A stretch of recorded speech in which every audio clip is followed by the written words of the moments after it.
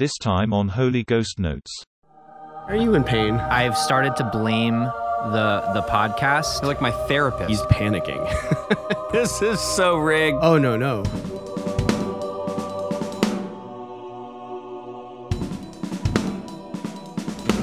Hello and welcome to the Holy Ghost Notes podcast. My name is Mac Reiner and I have my co-host Tim Anderson. How you doing, Tim? Hey, I'm doing great, man. How are you? You sound good.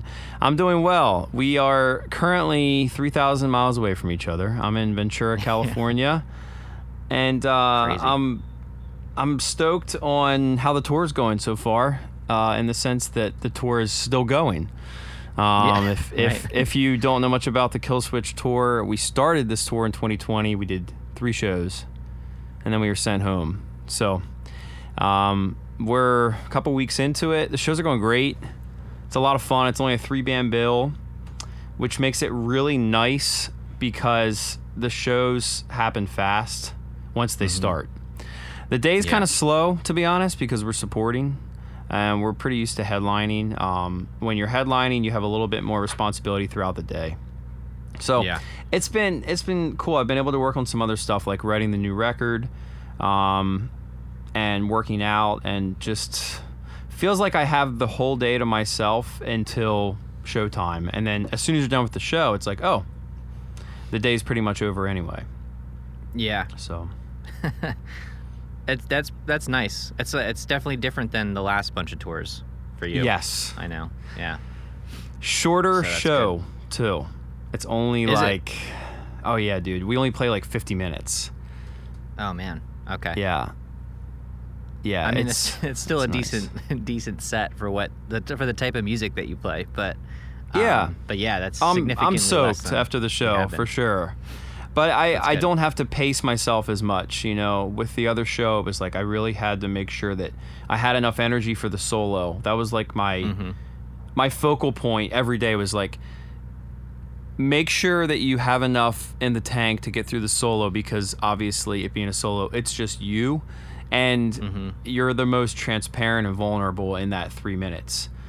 And then after that, it was like just coast. But on this tour, it's like I don't really have to throttle, because the hardest part of the set is the first block, like the first 3 songs are the fastest. So it's like, I just got done with that. Now I can just, cruise the rest of the show. That's right. Yeah. That's nice. That is nice. Yeah. That's awesome, man. Anything crazy happen yet in the 2 weeks that you've been on the road? We've had a lot of I'm digging because I know exactly what you're going to say. Yeah. So if you haven't listened to this podcast before, first of all, thank you very much for listening. We talk about faith and we talk about drumming, and oftentimes what we found over the last 2 years of this podcast is that they both speak to each other in a lot of ways. Right. So like we'll start talking about the drum topic, and it's like, oh, this has a lot to do with our faith topic. That is that has happened the last 2 weeks with touring. It's like there's so many parallels between life and music. And it's like your bus breaks down. What are you going to do? How are you going to handle it? Yeah. How are you going to roll with the punches? And then you get to the show and you play the show, and it's like, wow, this was a lot of work, and this is what it's all about. Like, we had to make this show happen. So like I just said, our bus broke down. Our trailer has had quite a few issues. We do not have our regular bus. We do not have our regular driver. We have a rescue bus. We have a rescue driver. We spent a lot of money on a limo service to get everybody to the show because our bus broke down. It was a pretty chaotic couple days there. Yeah. But man. It's okay. We didn't miss a show. And if you know anything, if you're in the industry or know anything about it, that's the most important thing. Yep. Yeah, it's funny. I almost I've started to blame the podcast for things going wrong, because they seem to always coincide with the day we schedule recording. There's technical issues, or your bus breaks down. Like, we were kind of touch and go that day because we had no idea if you were going to have the time to record this episode. And here we are. And even today, I mean, if you could see the behind the scenes of what goes into putting these episodes together, I mean, it's a lot of work. You guys have been over there trying to get this set up for the last couple hours. Yeah, Spencer was in the trailer. I mean, I'd say all in, it was maybe an hour. I was in the hotel. I was like trying to scout an area to do this, you know, just carrying around a mic stand and like a Tupperware full of cables. Like, where can I set up? I need electricity. Yeah. I need Wi-Fi. I need peace and quiet. Guess where we ended it up? Back of the bus. The back lounge. The back lounge. So somebody's going to be waking up here and be walking back and be featured in our episode. Little cameo. Yeah, that's right. Yeah. So that's actually a nice segue. Yeah.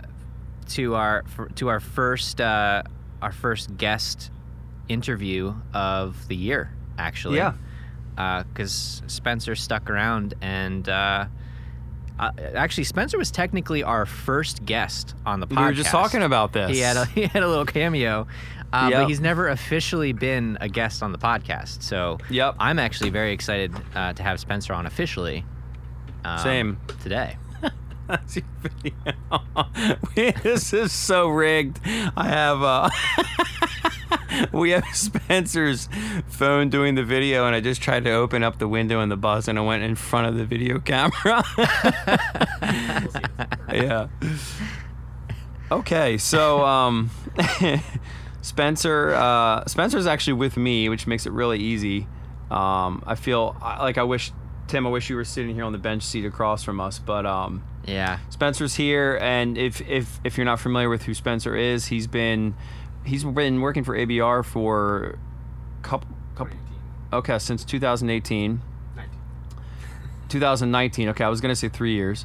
Yeah. He's my drum tech, and he's a regular part of the crew at this point. So more than just him being my drum tech, and this is how I like to think about introducing you, as this was my introduction to you.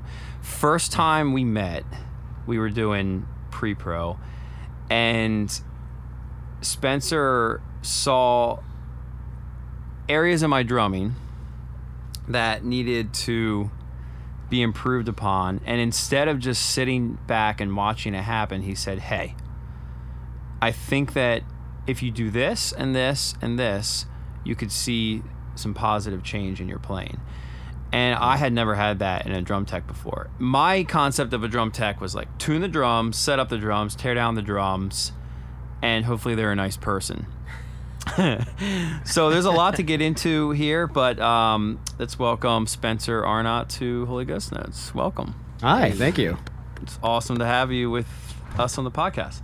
Yeah, it's really exciting. Yeah, absolutely. Yeah. So I want to start off first by talking about this area of drumming that I never even gave thought to, which is like, people would say like, Matt, your posture's so good. Like you sit up posture guy. Straight.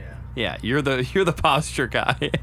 And I knew that my posture was good. I knew like my back was straight, and I knew why. My mom would say as a kid, sit up straight at the dinner table. And like we had these benches. Yeah. So when you're sitting on a bench, you don't have anything to prop your back against. So your natural inclination was to just like slump over the table, basically. Exactly. Yeah. Which is what I did. Yeah.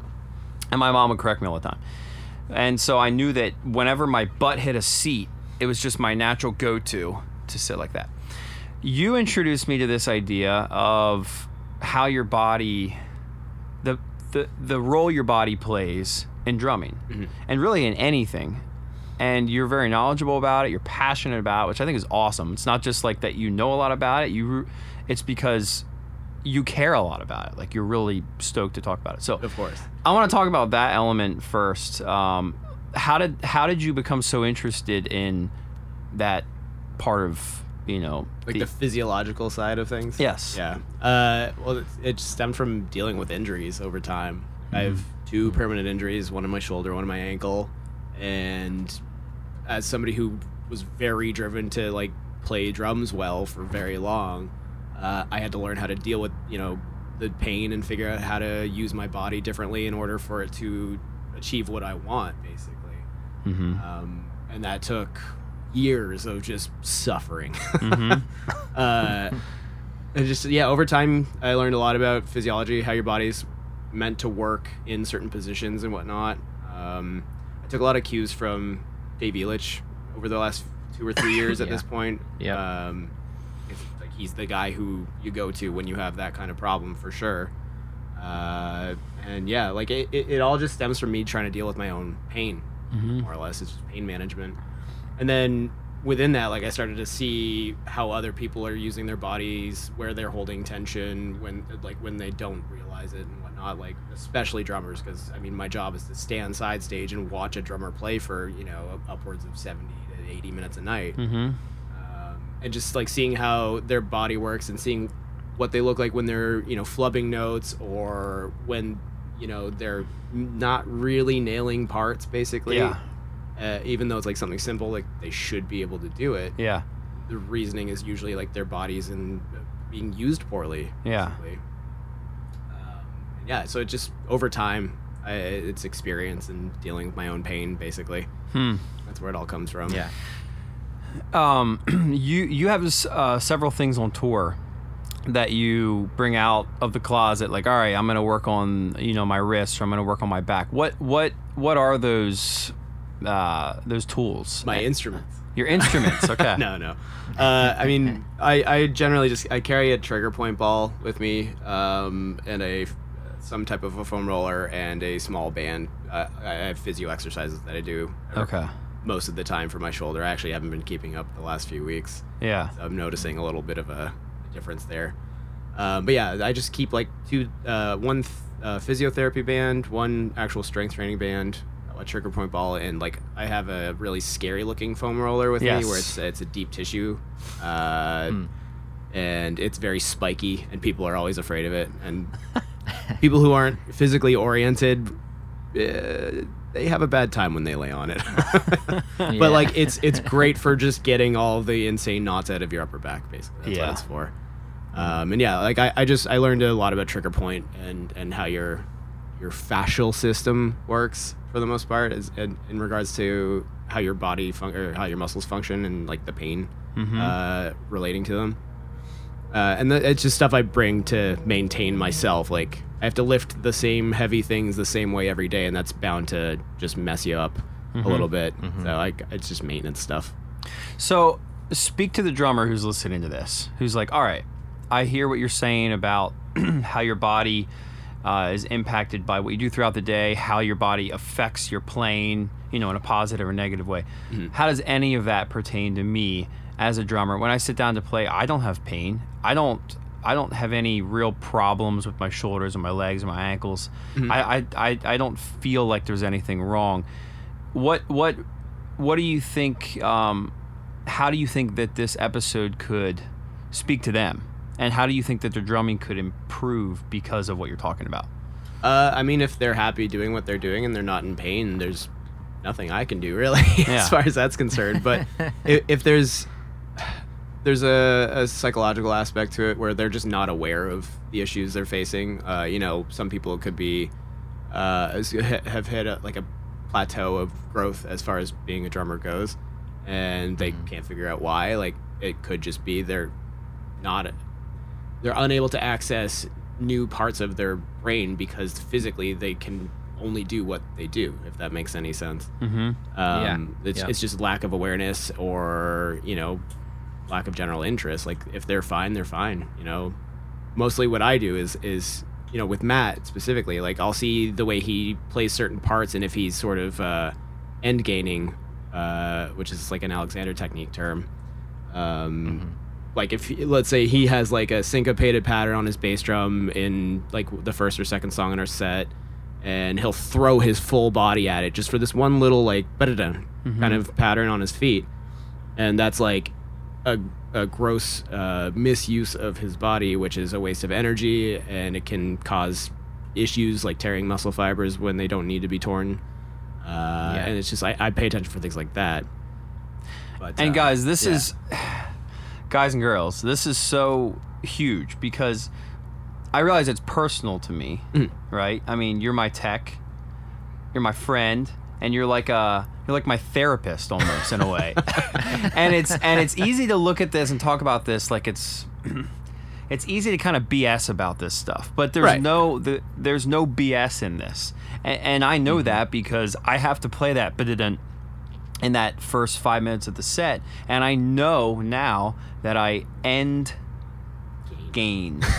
I called it end game the first time Spencer explained it to me, but I do that. And so I just want to speak to the drummers that might be like, I don't know. Like, I don't know if this affects me or not. When I play drums, in my mind, I think that I need to do more than what I really need to do.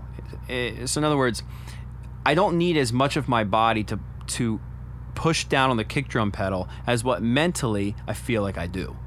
And so when I get to that part in Meddler where it's just this easy 3, I end gain. Which all that really means is I know that 3's coming up, and I literally throw my body forward just to push down a pedal. How many inches? Like maybe at most 2. 2 inches. Yeah. Think about that. I'm 175 pounds. I'm throwing my whole body at a pedal to push it down 2 inches. I mean, that's insane. But yet, that's what I do. That's my tendency, and that's a lot of us as drummers too. When really all it takes is just the control and the knowledge to know you don't have to do that. Use your body in a way that it's smart instead of just being destructive. Right. Like a lot of people tend to practice the way they practice because they think they have to force their way through songs and stuff like that. But this thing only works if you're completely relaxed. You get the most power out of being relaxed, and hurting yourself or like stressing yourself out about, doing a simple melody on a drum kit is the last thing anyone should do. Like, you should be completely relaxed and like having a great time. Otherwise, like, people see that you're in pain, people can hear that you're not comfortable. It's a big deal, honestly. Like, it really is. Yeah. Tim, what do you think? Well, so we did an episode a while back, and I don't remember which one it was, but it was basically the theme of it was don't fight your body, just play. And it's funny that you mentioned Dave Elitch, because that's actually who it was inspired by. But I think I guess in layman's terms, if this all sounds too technical, I think it's akin to like working out. You want to have good form. And it's really easy when you're tired and your muscles are strained to kind of forget about that form and just try to, like, I just think of like curling like a barbell, and you start to like turn your back a little bit, and and that's when you start to injure yourself, and you're actually relying on muscle groups that should not be used to do that movement. And I think it's very similar with drums, and I think it'd be surprising for a lot of us listening, myself included, to actually examine the things that we're doing that are like hurting our ability to play the drums the right way and be able to play through a set, or to end a set and not feel pain or not be sore. I remember like when I was younger, and for the first time I realized that my wrist should actually be carrying the stick more than anything else. It was like a game changer for me, because at that point it was all in my elbow and in my shoulder, and it's like my wrist has all the power and my fingers, like even just like switching to my my ring and my pinky to propel the stick along with my wrist, like that changed my abilities. Like there are things that I was just not able to play throwing my entire arm into it with an elbow, and granted sometimes that's necessary for what you're playing, but I mean I really grew as a drummer just switching around some of these techniques, and I think form has a lot to do with it. So it's universal. Completely Absolutely agree with everything. Yeah, like your form it's what you use all day long. Your form is very important. Like thousands and thousands of people have like constant back pain because they were never really taught how to use their body properly, and then they just think, oh, I've got a bad back, but like any concept of motion applies to every single thing that requires motion. Your body works the way it works because it because of the way it's built, and you got to use it the way it's meant to be used. And if you don't, you're going to be in pain. And Right. like, the modern lifestyle obviously is, we sit, we stare, and we're not really built to do that. Like, we are hunter-gatherers by nature, and that'll take eons to get phased out of our evolution, I guess. And I think it's really important that people understand how their body works before they like automatically, go to a doctor, get a painkiller kind of thing. Yeah. Yeah. It's honestly a big deal. People need to consider their bodies more, I think. Yeah. I want to speak a little bit to the side of maybe more to the mental side of this, from a place of like, how willing are you to accept criticism, and how willing are you to not become defensive when someone says, "Hey, I see this in you. This can be improved upon." When you first came to me and you said, "We need to put your seat higher. You need to have more ankle mobility. Therefore, you being higher will give you that. You need to play looser. You got to play, just X, Y, and Z." Like, there were a couple things that right off the bat. Yeah, lots of little adjustments over time. Yes. Yeah. And I wasn't used to hearing that from somebody. Right. Because when you're in a band, typically you're kind of set in your ways. Like, you figure out how to do it, and then that's the way you do it. Yeah, you're set in your ways, Yeah. but even more than that, you're championed for what you're doing. Like, you're Right. like, You're being held to a Yeah, standard. bragging People are about asking you what you're doing and how you're doing it. Yeah. exactly. Yeah. Yeah. Yeah, it's hard for me to talk about this because it's not something I'm used to talking about. But when you first came to me, I went home. I think I ordered the pedals like that night. Oh, yeah, from because DW. We got them overnighted. Yeah. And then I went home and I practiced on my Black Drip Ultra pad before the Constellations tour. I think is how it worked. Yeah. It's like, I need as much time as I can with this. And I went home and I took a little video and I sent it to you and I said, "Dude, it's working. Like, already. Like, I'm going to keep working on this. This is cool." And I remember thinking to myself, I never would have done this 10 years ago. I You would- would have ran away. Right. You're like, "No, I can just do this. I do it my way." No, I wouldn't have done that. Oh, okay. I would have just like nodded my head and smiled and went along with it, but Right. would have been terrified internally. And I'll be honest, a part of me was scared. Like, Of I'm course. changing up my double bass, like the way I feel when I sit at the kit. That's really important. If you're a drummer, you know exactly what I mean. When you sit Yeah. down at the throne, it feels a certain way. Tim, you know what I mean by that. Like, Yeah. Yeah, for sure. now it just got blown up. Like, Yeah. Spencer put an M80 under the throne, just blew the whole thing to hell. And it's like, all right, here we go. And I'm about to play a big tour, like 40-some day Yeah. tour. That's one of the scariest things, unnerving things, is sitting on a kit and it feels foreign. There's Yeah, nothing it else was- that gets my psyche like messed up. Yeah. It's Yeah. like- Screws that's you it. up. And that's something that a lot of drummers have. I would say like 90% of us have it. We sit at our kit. It's like, this is comfortable. This feels right. But you can get away from that mentally. It takes, thought and realizing that, you're going to hit this thing and it's going to make this sound. And it doesn't really matter how it feels to you as long as you can reach it and not be in pain. Exactly. Yeah. Dude, that's huge. I mean, like I was saying, if this was 10 years ago, I would have, I would have nodded my head, I would have smiled, but it would have terrified me, and I wouldn't have had any fun, and I would have just been scared. Yeah. And I would have been like, I'd be running away from any sense of conflict or confrontation Right. from you or anyone else. Yeah, yeah. I just didn't know how to deal with it. Of course. And 10 years later, I remember realizing, like, I'm actually working on this. I'm excited about it. I want to get better. I want to learn.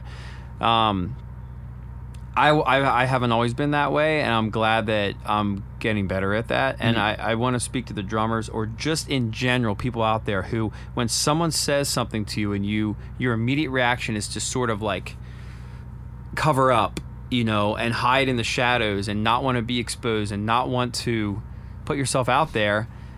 I can empathize with that, but you're limiting your growth. Absolutely. Because someone else has seen something in you that you can't see in yourself. And that's scary. It is. But it also means that there's an area that you can be in the future that's better than the area you're in now, potentially. Yeah. Right? 100%. That's hard. That is hard stuff. And this is one of the hardest things I've had to do in my career, was like face the fact that like I need to work on these things, and it's very uncomfortable. Mm-hmm. And it is like, it's not like an in the past thing either. It's on this tour.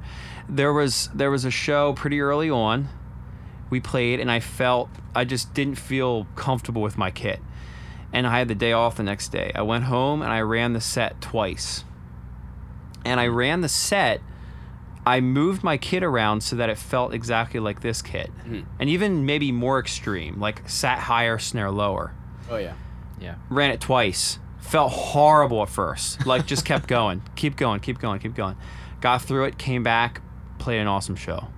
Because like Spencer just said, it was like, it doesn't really matter all that much. Like, as long as you can hit the thing and the thing's within reach and you're not hurting your body, you're just playing drums. It's okay. Mm-hmm. It's a lot of it is mental. And I needed to go home. Of course I knew how to play the songs, but I needed to get through this part of me that was like, that didn't feel good, and I don't know if I can do it again. Break down that wall. Yeah, absolutely. Be like, you can do this. No matter how uncomfortable it is. Mm-hmm. You can do this. Yeah, and just look at the drummers you look up to. Like, if you're trying to play like them or similar to them at least, they can do it. Why can't you? Right. Like, they figured it out. So can you. Yeah. It just takes really thinking about it and like adjusting as you go, and just allowing yourself to be relaxed in whatever condition your kid is in, or whatever the stage is like and whatnot. Like, the key is ultimately just being relaxed and breathing. Yeah. Those two things will make all the world a difference. Breathing. Yeah. Because if you're in a position that you can't breathe, your body's going to tell you that you're panicking, and then you're going to panic. So, like, you want to set yourself up for success when you sit at a drum throne, right? You want to be able to breathe while sitting down, which is, like, a big skill a lot of people don't have. Like, I don't know if you've ever... our photographer, Ray, I don't know if you've ever seen him play Call of Duty, Matt, but he doesn't breathe. The whole game, he'll go just... face like inches away from the screen, and like you'll hear him just go like out of nowhere, like taking gasping breaths because he's not breathing, and his body is literally telling him that he's panicking. it's very important to realize that, like, if you position yourself properly, you can relax and you can breathe without even thinking about it. And that's like square one for being able to play fluidly, or play with fluidity, I guess is the sentence. Yeah, that's funny. Tim, how does this speak to you in your playing? Like, when you sit down to play, do you feel like if Spencer was in the room, or if you had a friend like Spencer, there would be things that he would be pointing out in your playing that would scare the hell out of you? 100%, man. I go to the chiropractor once a week because of back pain, and I've told him what, part of it's what I do for a living, which is, I sit with a laptop all day, and but I do, when I get on the kit, and for a while I was actually doing all of my mixing from my drum throne in my studio. Now I do it all from my laptop with headphones, but like that, just having bad posture, and I catch myself doing it. I've already caught myself doing it twice today because we were talking about it. But I slouch, on the drum throne if I'm not actually playing drums. But I'm sure, I would almost be scared to play drums in front of you, Spencer, because you probably have a whole list of things to help me correct. I actually implemented, raising my seat height after we talked about it. And that really helped. There's a number of things that I'm sure it would feel uncomfortable at first, but would definitely improve my playing. I'm not sure how receptive to all of it I would be, but I'd like to think that I would, try to take the advice and let it enable me to be better. Yeah. It can be a lot for some people.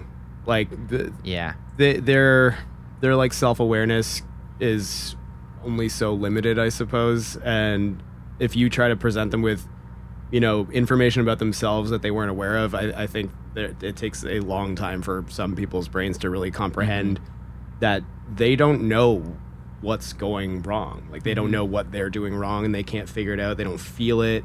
But it seems to only take, like, thought. Like, if you're made aware of something and you think about it a long time, it'll correct itself as long as that's your goal, And I think it just ends up being like a lot of information to handle. Like with Matt, the first thing I did was like, hey, like, you should try these longer footboards that DW makes, like the XF 9000 pedals. Yeah. And we got those, and that was like a start. We were off to the races at that point. I noticed he would hold his foot all the way down, his calf tensed up, like on the ball of his foot, like as if he was about to like jump off a diving board as he was playing. And I started to condition him away from it by slapping his calf while he was doing it. Yeah, he'd literally walk over with a stick or just with his hand, just slap my calf. Yeah. Like mid-song. I did it a couple times mid-show too, and he's like, yeah, right. I got to remember that. Yeah, and I know it's happening. I know it's happening. I know I'm doing it. Yeah. But I'm scared. Because you feel like if you let go of that position, you're going to lose some ounce of control over what you're doing, and that's completely understandable. That's exactly right. And that's what you work out in practice. Like, you get rid of that. You become aware of it, and then when you're in the shed, you actively think about it as you're playing, and then you train your body to do everything a different way. Like, the best thing you can do for your playing is like start from scratch over and over again. I think I've probably retooled the way I play like 8 or 9 times over 16, 17 years now. And each time, like, some new part of my playing becomes more accessible. Yeah. Because I've, like, rebuilt myself from the ground up as best I can at the time, with the information I have. And that's, like, the best way to start. It's just, like, be okay with being new at something again, or just, like, try to approach it from a different angle and see what opens up, because you'll still be able to do what you were doing before. It just might feel a little different, And I think it's really important to do that a lot, because otherwise you'll get stale. You'll develop trigger points in areas that'll take a long time to get rid of. It just ends up being like a catastrophe later on if you do the same thing consistently over and over again, and there's some semblance of misuse within it, So just like self-awareness and like being okay with not being good at something for like a minute is very important when it comes to this kind of stuff. I think this applies even outside of drumming, because this is I mean, we're creatures of habit, right? And I personally believe that like one of the meanings of life, so to speak, is to learn. And the minute that we start closing ourselves off to learning new things and being uncomfortable is the moment that we start to plateau and things start to become stale, so like I see all of this as just like this we talk about the mental side of drumming on this podcast all the time. This is the physical side. It's also mental, but this is the physical side of things, and it's just as important to keep our minds open to how we can improve in these areas. And I know for me, and I'm sure Matt, you would agree, as we're getting older, our bodies don't react to drumming, which is a very physical instrument. Our bodies don't react the same way that they did 10 years ago. And so I know for myself, if I want to keep doing this and be able to play the things that I was able to play before, I need to have proper form, and I need to have the technique right. So Tim, while you were talking, I realized, how do you summarize this for someone who's listening and they're wondering, all right, is this for me? Is this something I really need to be thinking about? Do I need to find someone like Spencer, someone like Dave Elich, who can sit in a room and look at me play and say, here's how you can improve? Should I pay all that money for that Dave Elich course? Should I reach out to Spencer and send him a video of me playing and get him to critique it and send me input? Here are 3 reasons why I believe it's important, and it's not just, we're not just paying lip service to something that's mildly important. It's somewhat critical, actually, if you enjoy playing drums and you want to do it for a long time. Number one, to your point, Tim, longevity. Right? We're getting older, and our health is everything. I mean, you lose your health, drumming's going to be one of the first things to go. It's going to be hard enough to do everything else. Number two is just the enjoyment. And I'll speak to this personally, because when you figure something out that makes drumming more natural and less unnatural, it is so rewarding. Yeah. It is so enjoyable. Yeah. It's like you walk away and you say, that was easy. And it used to be hard.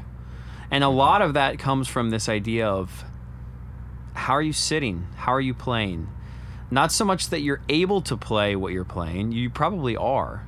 It's just like, how is your body interacting with the kit? You fighting it, or are you playing it? Yeah. And then the third thing is just the improvement factor. And this is like the perfectionist part of me, is like, I love a challenge. Right. It's like, are you willing to rise to the occasion? Are you willing for someone to sit there and judge you, critique you, so that you can be better at something? That is really freaking hard for me. And I have a feeling it's hard for a lot of you listening to this. And I would just encourage you that, I mean, use logic. It's like, if you don't allow someone to do that, are you going to get better? Maybe, but just by your own means that you've always used. What's the worst that could happen? Your ego is going to get a little hurt, you know, because you're going to face the reality. But you can only get better as a result. Yeah. That's right. That's great. It kind of plays into like the whole normal versus natural thing as well.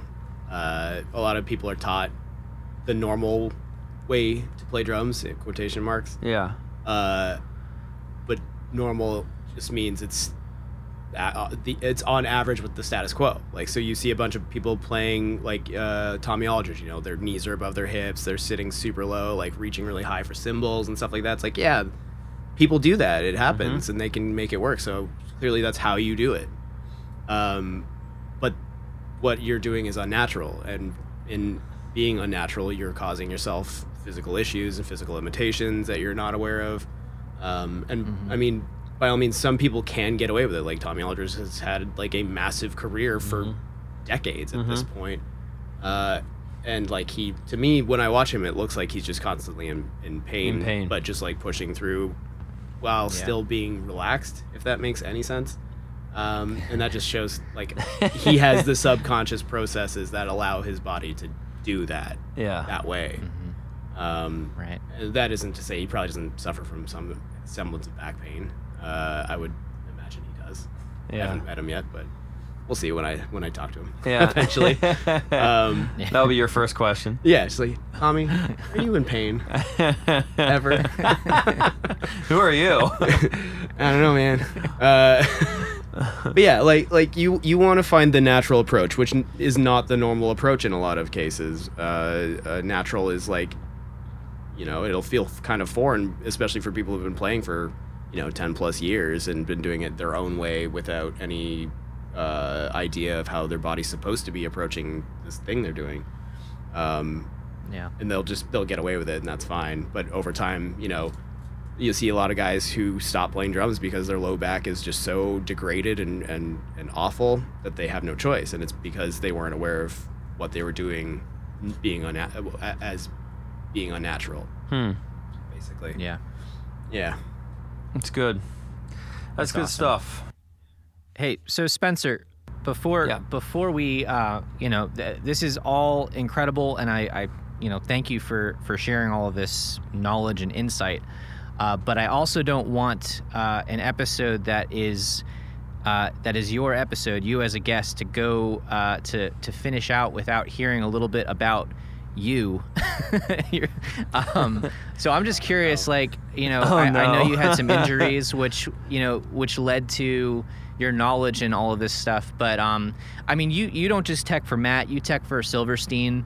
You've been teching for a long time. I know that you've played in some bands in the past. So tell us a little bit about you, like when, what got you started in drumming, and what path did you take to become I guess an above and beyond drum tech, being that you're also Matt's therapist, and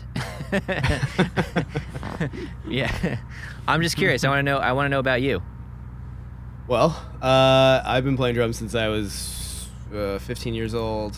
I got interested in it because I was going to local shows all the time as a teenager. The first show I ever went to was actually Silverstein and a bunch of other local Burlington, Ontario, Burlington, Oakville, Ontario bands, which was cool. Wow. And then it came full circle in 2012 when I started touring with them.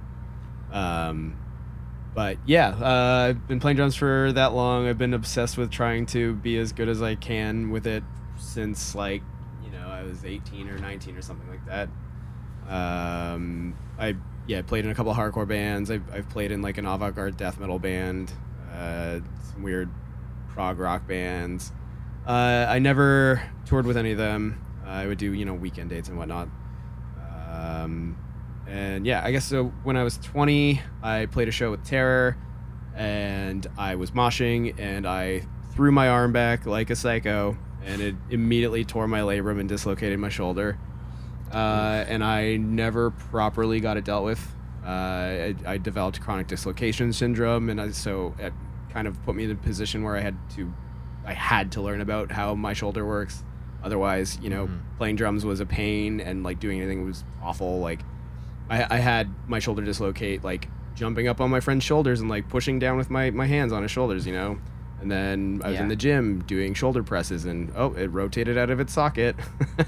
It's scary and it's not fun. So I learned how to strengthen the area. I learned over time how to deal with it from a therapeutic approach, I guess. As far as I learned how trigger point works for the most part. I understood I learned about the fascial system. It took. Actually, on Warped Tour, front of house person, my friend Lorene, was a multidisciplinary massage, deep tissue massage therapist who would do this insane sports massage, which was literally just physically tearing fibers off one another, and your body freaks out. It feels crazy, and I learned a lot about this stuff from her. Just random internet excursion through YouTube and stuff. When I'm having certain pains in certain areas, I would get some reference books and things like that. Just kind of notice how the body moves when it's in pain, what it feels like when it's about to cause a problem for me personally. I know my teres minor tightens up, and as soon as that starts happening, my chest starts to get loose, and then my shoulder can just pull itself out of its socket if I'm in the wrong position. Yeah, it's a lot of fun. And I have an ankle injury from when I was a kid. I hung off a basketball hoop and landed on the side of it and tore the tendons. And I basically have never dealt with an injury properly. And now that I'm old enough that I'm going to constantly be in pain, I've learned how to mitigate that pain over time. And yeah, so I started touring full time in 2015. As far as being a drum tech goes, I think it took me a long time and a lot of failure to really figure out what I need to provide the people I work for with. And once I got to that point, I noticed holes in their playing, because I didn't have to worry about thinking about how to do my job.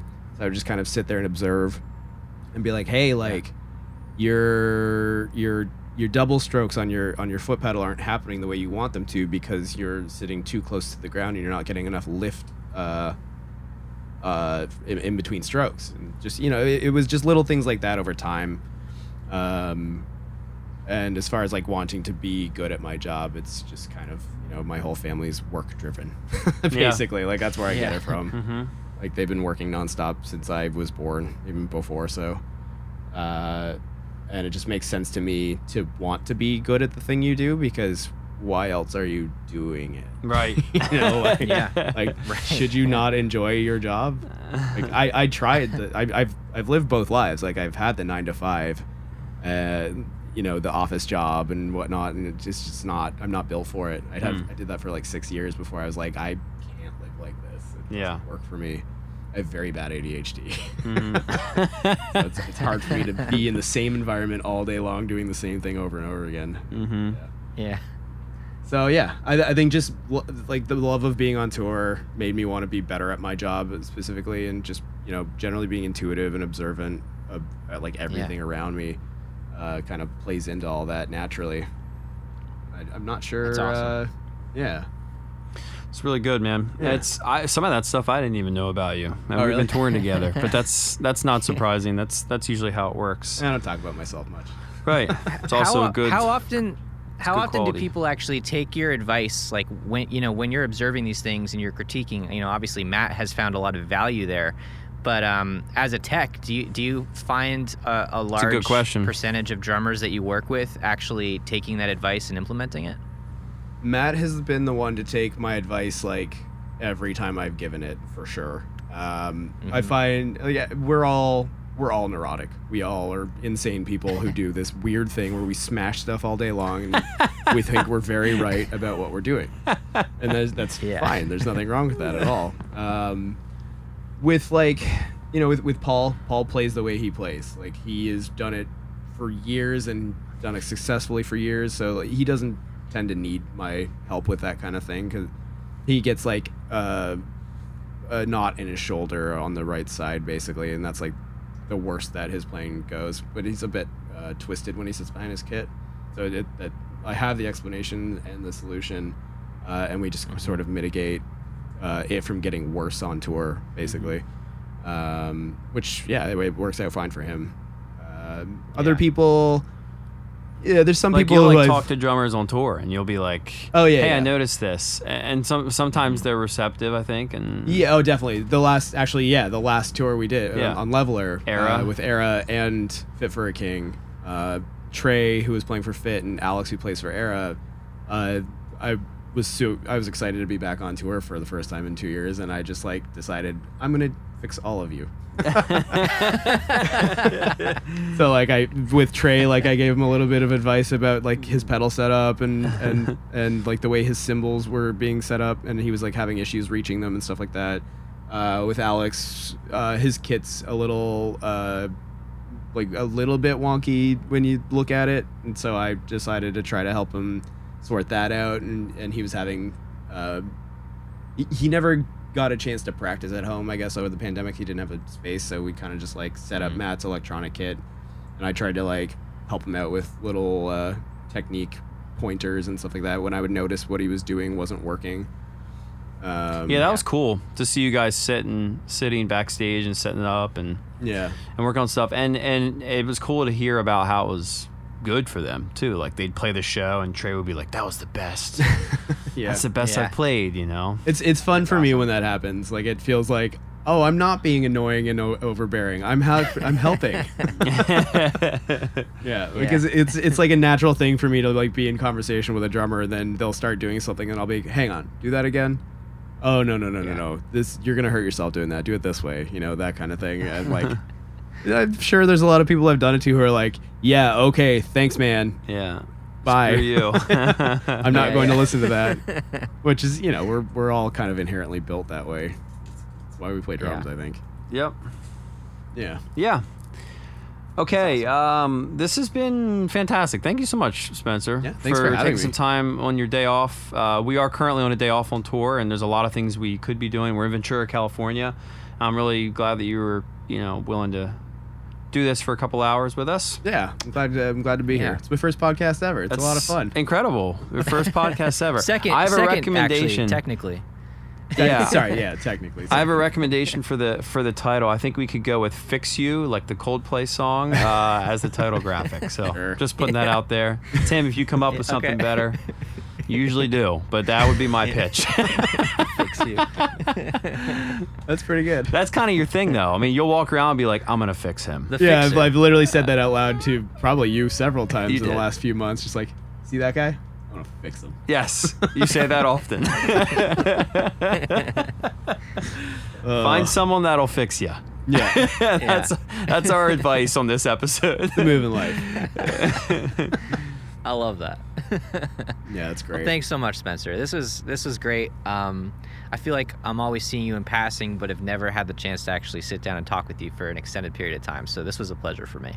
Absolutely, yeah, this has been great, and we'll be able to do it in person at some point too, I'm sure. Yeah, Absolutely. That would be great. cool. All right. Well, thanks for listening.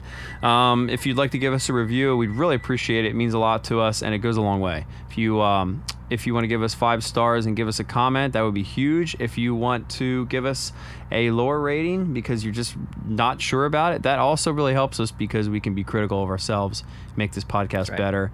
A huge thank you to the Patreon group, The Inner Circle. You're the reason we're still able to do this. It takes a lot of time, and it takes decent amount of time, decent amount of resources to pull this together. I mean, I have like a whole setup right in front of me. I wish you could see. We'll have to take a picture. But it's thanks to you guys that we're able to continue doing this years later. And it means a lot to us to have a group that are continuing the conversations after we hit record. We're done. So thank you very much for listening, and we hope to have you guys back next time. That's right. Yeah, thank you guys so much, and we'll see you real soon. If you have any questions, comments, or want to reach out, you can hit us up, Matt and Tim, at theholyghostnotes.com, or any of the socials, Instagram, Facebook. I think we have a Twitter somewhere floating around. And we'd love to hear from you. And if you're a drummer and you post drum videos, make sure you're using that hashtag Holy Ghost Notes on your videos so we can check them out. And occasionally we'll feature a video on our page. So, yeah. Sounds good. Thanks, Tim. Great job today. You too, man. We'll talk soon. Peace.